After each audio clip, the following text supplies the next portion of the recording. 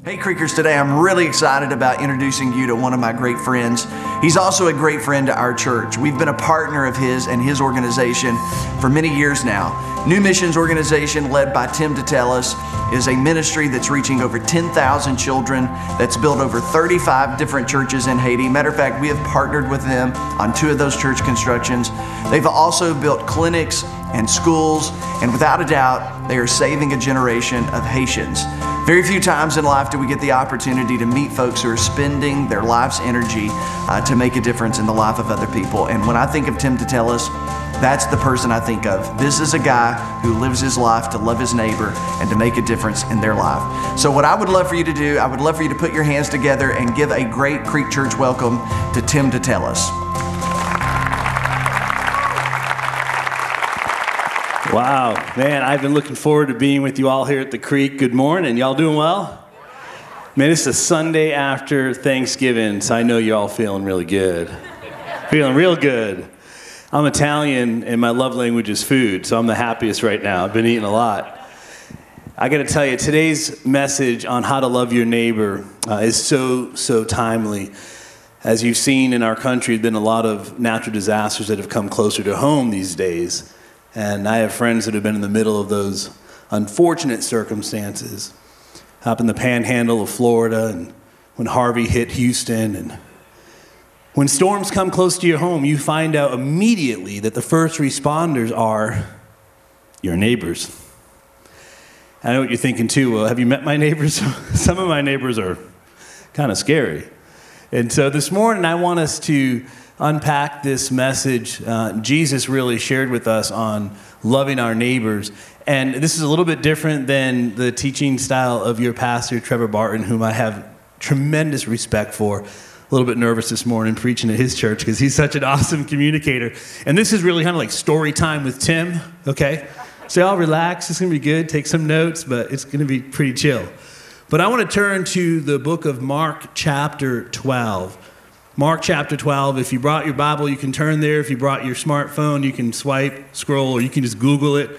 Mark 12, we're going to read verses 30 and 31. And I'd like you to join me in reading together. I'll put the scripture on the screen. Let's read this together aloud. And you shall love the Lord your God with all your heart, with all your soul, with all your mind, and with all your strength. This is the first commandment, in verse 31. And the second, like it, is this: you shall love your neighbor as yourself. There is no other commandment greater than these. Let me pray for us. God, I thank you for your scripture that is speaking to us today. God, may we not just know it, but may we obey it and live it for your glory. In Jesus' name. Amen. Now I'm going to make a statement this morning, and you may disagree with me, but just hold on for a moment. And that statement is, loving God isn't enough. Loving God isn't enough. When Jesus was asked, okay, you wise teacher, you tell me, what is the most important law of all? And Jesus responds by sharing with us, you are to love the Lord your God with all your heart, mind, soul, and strength. But Jesus didn't stop there. He stepped really, I think, a big step further into how we would live that. How would others see that we love the Lord our God with all our heart, mind, soul, and strength? And I'll pause for a moment. Here at your church, you all have a vision statement, which is to love God and love people and make disciples. Making disciples is us really loving one another as believers and growing in our faith. Loving people is really the proof that we love God. Because we can love God, but that isn't enough. Jesus didn't stop there. He said, then the second is like it, that you should love your neighbor as yourself. So this morning, I want to share with you some stories of a journey my wife and I have been on in loving our neighbors. But a little background on me briefly is that I grew up in church. And this is actually a photograph of the church I grew up in where my father pastored. He was a pastor for 25 years, which means I've got issues, okay? Now, maybe you did not grow up in church. I grew up in church, so I learned and knew at a young age that Jesus loves me, this I know, for the what? Or the Sunday school teacher smacked me on the side of the head and told me so. Or the youth worker told me so. And this is kind of a very churchy thing, is like to know Jesus loved me, this I know, for the Bible told me so. And I knew it, but I started believing it when I saw people living it. And there's a big difference. You can know a lot, you can hear a lot, and you can even say, yeah, that's truth. But when you believe it, it's because you felt something in someone else that was real. They were living it. So lately I've been asking the question, so why? Why does Jesus love you and why does Jesus love me? Just like your vision here is to love God and love people. In 1 John 4:19 it says, we love because. Why? Why does Jesus love you? Why does Jesus love me? We love because he first loved us. So this is I grew up in old school games, back when kids played with outdoors and not digital devices. Any of you, you know what I'm talking about? Where, back in the day, your mom would say, come home when it gets dark. I was the kid that rode their bike to school, had the key on the shoelace around the neck. You know what I'm talking about? I mean, this is old school where we actually played a game called tag. Tag, it was cool. I think they've outlawed dodgeball. It's so dangerous now in school, right? They don't want kids to get hurt. But this is really the game of tag. Jesus says, tag, you're it, I love you. But that isn't enough. That isn't enough. Go share his love with others. So I have a question. So where do you live today? So I want you to just pause for a moment. I know this is holiday week, and I want you to reflect for a moment the address in which you call home, the street in which you live on, the city or the state, but just think for a moment where you live for a moment. You see, I was living outside of Orlando, Florida, in Altamont Springs. And this is just north of the city. And my wife and I were living in her childhood home. And in back of the home, my father-in-law had built this pool. It was one of those Hollywood movie-looking kind of pools, like the ones you'd see the movie stars hang out in. It was awesome. Friends, it had a diving board. Okay, the deep end was 11 feet deep. I mean, it was that awesome. I mean, you can't make a diving board swimming pool anymore. That's that's harmful. People could get hurt. We don't want the diving board. It was totally awesome, okay? So I would travel the country and I'd be preaching at churches and I'd come home and then I would just retreat to the backyard and recharge and refresh. And it was like my little haven. And I knew I had neighbors on both sides. I may have known their first names, but I didn't know much about their lives. And so this morning I come to the creek and I'm going to be very bold with you. I confess I did not love my neighbors. But I'm guilty. Guilty as charged. I would travel the country and I would preach a message that your mission field is right where you are. Your mission field is right where you are. Now, I know that's a very churchy term, mission field, and I grew up as a pastor's kid, and then we moved to Haiti to be missionaries. So I lived under that umbrella of living on the mission field, which is really, where is the place that God is using you to love others? Where is that place? Where is that address? Where is your home? Where is the address in which God has you where you can go, as they would say, live on mission, which is living out the mission in which God has called us to, which is to love God and love people. And so that's your mission field, right where you are. But I wasn't living it. So here's a little backstory. We're living in Altamont Springs, Florida. Unfortunately, my father-in-law passes away. And so my wife decides to take her mom on a mother-daughter trip. So they decided to drive up to Savannah, Georgia from Orlando, just to get away, mom and daughter. I was flying back to the United States from the Dominican Republic. We just dedicated a new church there. And so I land in Miami, and I pick up the phone to call my wife to check in on how the trip's going. Wanted to see how mom and daughter are doing. Now, frame of reference. I'm a musician. My background is music, play the keyboards. And so as a musician, my emotions fluctuate each day based on the pizza topping last night, okay? I'm not talking about anybody up here. I'm just saying, for me, my emotions will fluctuate, okay? My wife, on the other hand, she's extremely even keel. Okay, she's a nurse by trade, has her MBA. I mean, her emotions never fluctuate. Just consistent day in and day out. Get on the phone. Hey, beautiful. Her name's Cheryl, but I call her beautiful. Good advice, gentlemen. Beautiful, wanted to check in. How are you and your mom doing? And my wife is crying on the phone. I'm freaking out thinking, what happened? You know what I'm saying? Like, she's crying on the phone, and she can barely get these words through to me. I don't know why, but I feel like we should move closer to my mom. Can I talk to the gentleman in the room for a minute? Gentlemen? I know everybody loves Raymond, but let me just say I'm not Raymond, and I wasn't all into the idea of moving closer to my mother-in-law at the time. And so this is the only thing I could do to console my wife, men.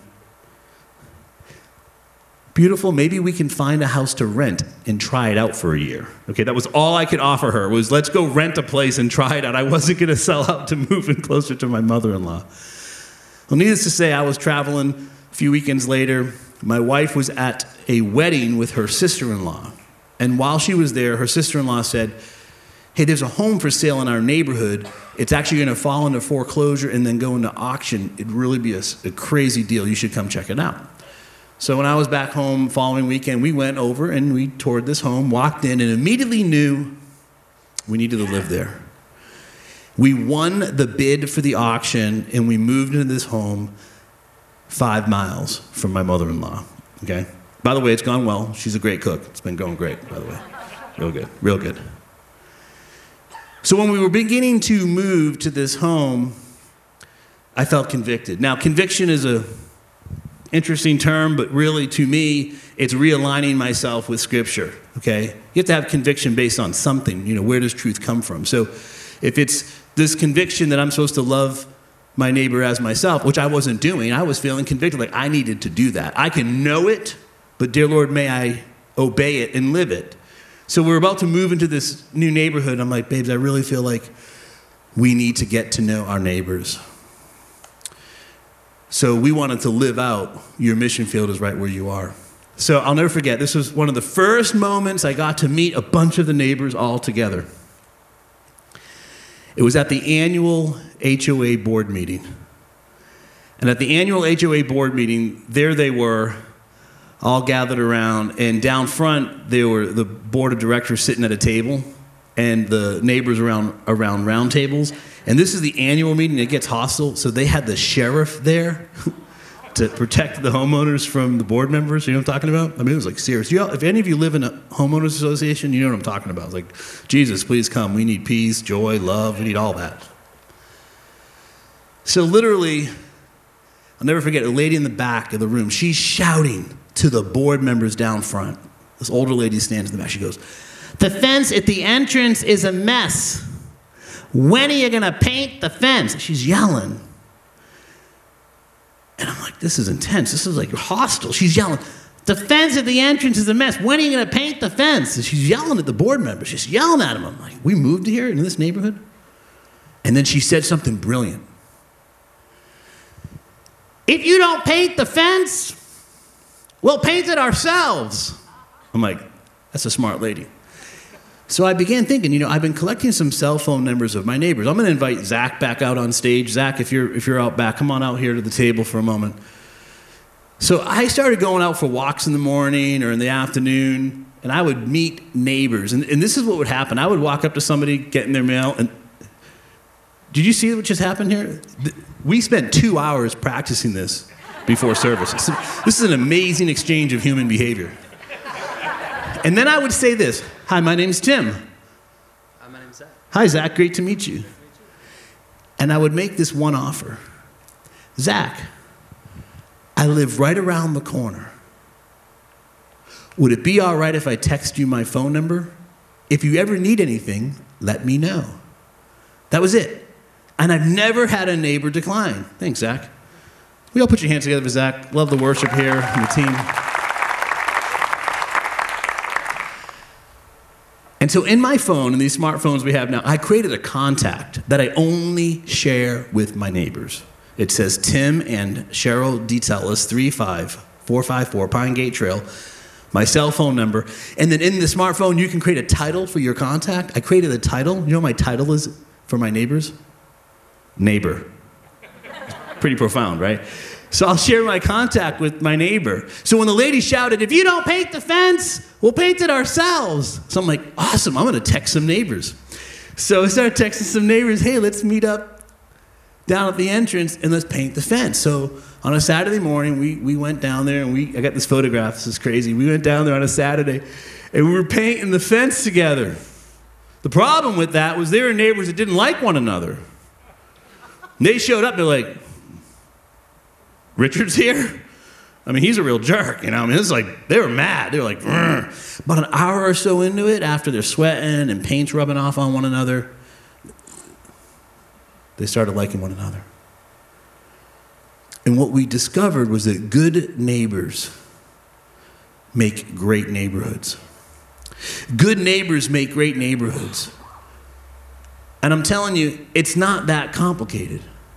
It's not that complicated. For us to live out loving our neighbors is not that complicated. We actually get to know our neighbors by inviting them to things all the time. I wrote a book that I'm going to give each of you before you go home today. And one of the things we love to do is just let people know, hey, we're going to go out to eat somewhere. You're invited. Like actually on 4th of July, we had this thing. We live in Orlando, so it gets really hot. So I'm like, we're going to keep it cool. We're going to stay inside. We're going to Five Guys at noon. And like 24 neighbors will show up at Five Guys, and we'll just hang out, grab burgers and drinks, and enjoy ourselves together. It's just gathering together. We went out for dinner one night and then went bowling. I stink at bowling, okay? But the neighbors loved it. And so I get this photo. This is cool. We went bowling. My wife's arms are in the back. Like, woohoo. And, but you get to know one another because you're listening, you know? We live in such a fast-paced culture. But just inviting people to things, just like, hey, we're going to go hang out and go bowling on Friday night. You'll be shocked. What I've discovered, no matter where you live, no matter what economic class you're established in, everyone gets lonely. And everyone gets hungry. At some point, you got to eat, you know? And so inviting them to things to get together begins that community development where it's like, well, hey, man, we are neighbors. Let's get to know one another. And then what we began to experience was that life is better together. Life is better together. See, God did not design it for us to do life alone. Because when we're alone and we're isolated, we begin to believe the doubts and the lies and just those confusing voices in our minds. But when we're together, there's encouragement. And when you have encouragement, you have courage and you have strength for the journey. So we need one another. We need to be plugged into small groups and be connected through the creek because that's where we have strength for the journey. But we can do that in our neighborhood. So now in our neighborhood, 25% of the homes are involved with small group Bible studies in the community. Ladies, by the way, you all kicked it off. It was the ladies that first decided to come together. You're all way better socially than the men. And then we have a Bible study for some couples, and then some guys get together now. And it's been an amazing transformation over the last several years. And we're still stepping into this journey each day. Actually, I fly home tomorrow, and Tuesday night in our neighborhood is guys' night out. And so some may say, man, I'm too busy to hang out with my neighbors. I ain't got time for that. I'm telling you, I make it a priority because I'm discovering that life is better together. We're experiencing that with our community. I love what it says in John chapter 13. Let me read this to you. Verse 34 and 35. A new commandment I give to you, that you have love for one another as I have loved you, that you also love one another. By this, all will know that you are my disciples. That is the metric. If you say, I'm going to love God and I'm going to love people and we're going to make disciples, what is the metric that, hey, we are a disciple? It's when you have love for one another. That's how people see. I like to say it this way. My neighbors, they don't care how much Bible I know. They care how much I love them so. And they may hear what I say, but they believe what I do. And so now, as I said, I grew up in the mission field, and you know, there used to be those signs like you are now entering the mission field when you would leave a church campus and go out into the world, like that's your mission field. Now, when I drive into my neighborhood, to me, that's my mission field. That is the place I want to make a difference. I live there. And for the record, they know where you are right now. And you get to go bring love back to them, because what I've discovered traveling the country is that right now in our culture more than ever, there is a war on love. Because the devil hates love. Because God is love. I mean, the scriptures teach us that to not know God is to not know love. And so, of course, they're going to be confused about it. Of course, there's going to be a war on love because they don't know what love is. But when you love God and you are tapping into the source of it, because that's why we tend to not love others, is we need to be filled up first. God, fill me up with your love. May I love you with all my heart, my soul, my strength, my mind. Then I can go share your love with others. Dr. Martin Luther King said it best, that darkness cannot drive out darkness. Only light can do that. And hate cannot drive out hate. Only love can do that. When we had the men's Bible study launch in our neighborhood, I sent out a text to a bunch of the guys, invited them to come.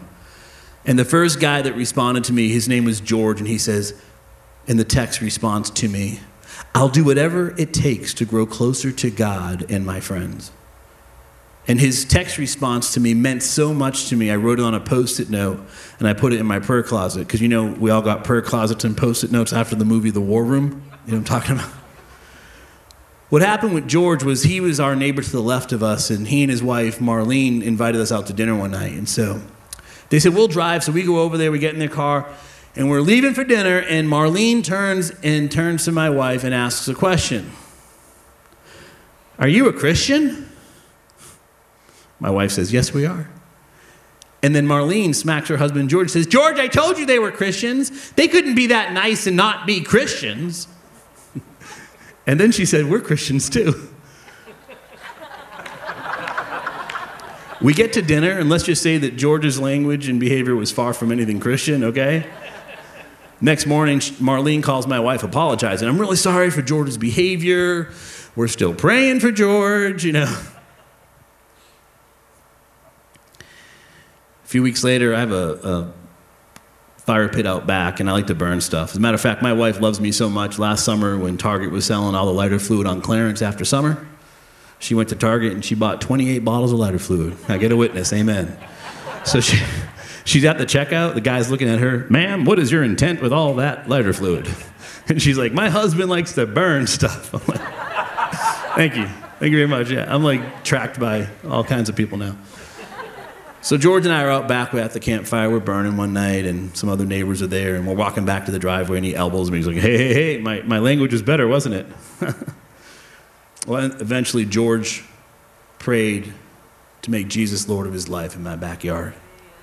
So when he came to men's Bible study, I saw a different person.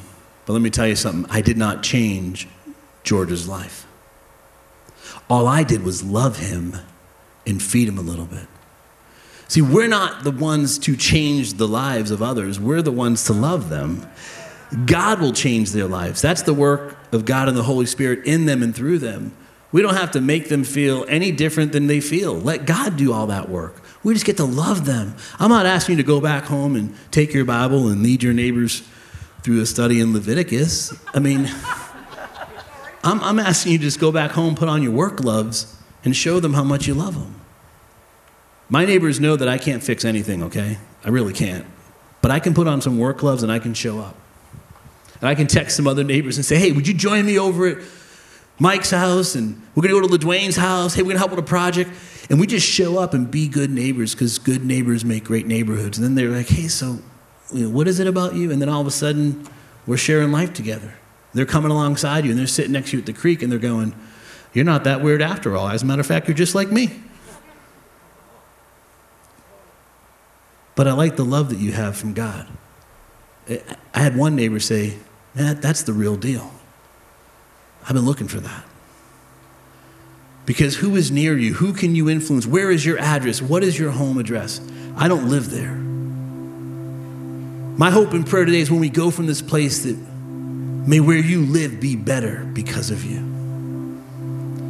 In Acts chapter 8, verse 4, it says, those who had been scattered, they preached the word wherever they went. And in just a moment, we're going to be scattered from here. But when that scripture was written, it was written in a time when the local church was being persecuted and they had to be scattered for their own safety. There aren't people at the doors with guns ready to take us out because we believe what we believe.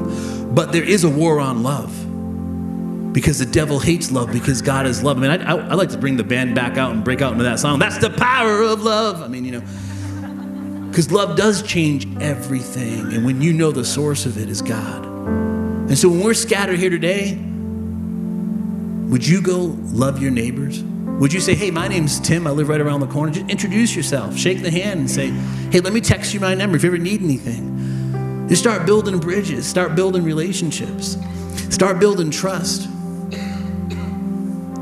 Because may where you live be better because of you. I'll leave you with this.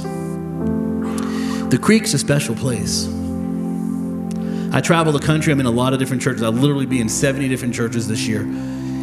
This is a very special place. This is a place I would want to invite people to. It's kind of like when your house is really messy, you don't want people to come over yet until you cleaned up. But this is the kind of house you want to invite people in. You want to bring them in the living room and say, hey, come hang out with us here at the Creek. There's good things happening because Jesus loves you. Just the way you are, come on in. He'll clean up the mess, whatever mess there is. That's God's business. You don't have to have the stress of that. I've got neighbors right now. I was telling your Pastor Trevor on a phone call recently, I've been intentionally working harder to make non-Christian friends in my neighborhood to the point that now we're doing stuff with neighbors that are non-believers. And at the end of the night, they're like, you know, Tim, thanks for being my friend. Like you listened to my life and my gunk and everything going on, and you didn't judge me, but you just hung out with me. And now they're saying, hey, when you do another burn out back, can you invite me to the campfire? I'm like, absolutely. They're not going to come to Bible study just yet, but that's okay. I want to be the influencer in the room and just be the friend and love them. Because Jesus said, love your neighbor. And I confess, friends, I was the one that didn't love my neighbors. Now I can't imagine life without them. So may where you live be better because of you. Because you loved God with all your heart, with all your mind, with all your soul, with all your strength. And then you loved your neighbors as yourself. Let's pray together. God, I thank you. I thank you for the Creek that is a gathering of believers here that love you, love others, and they're growing as disciples. So God, thank you for this instruction today from your word. God, may we not just know it, may we live it and obey it. That our neighbors will not see us as those that judge or push them away, but we actually step into their world and say, hi, I'm your neighbor. How can I help you? God, use us to be those difference makers right where we live for your glory. In Jesus' name, amen.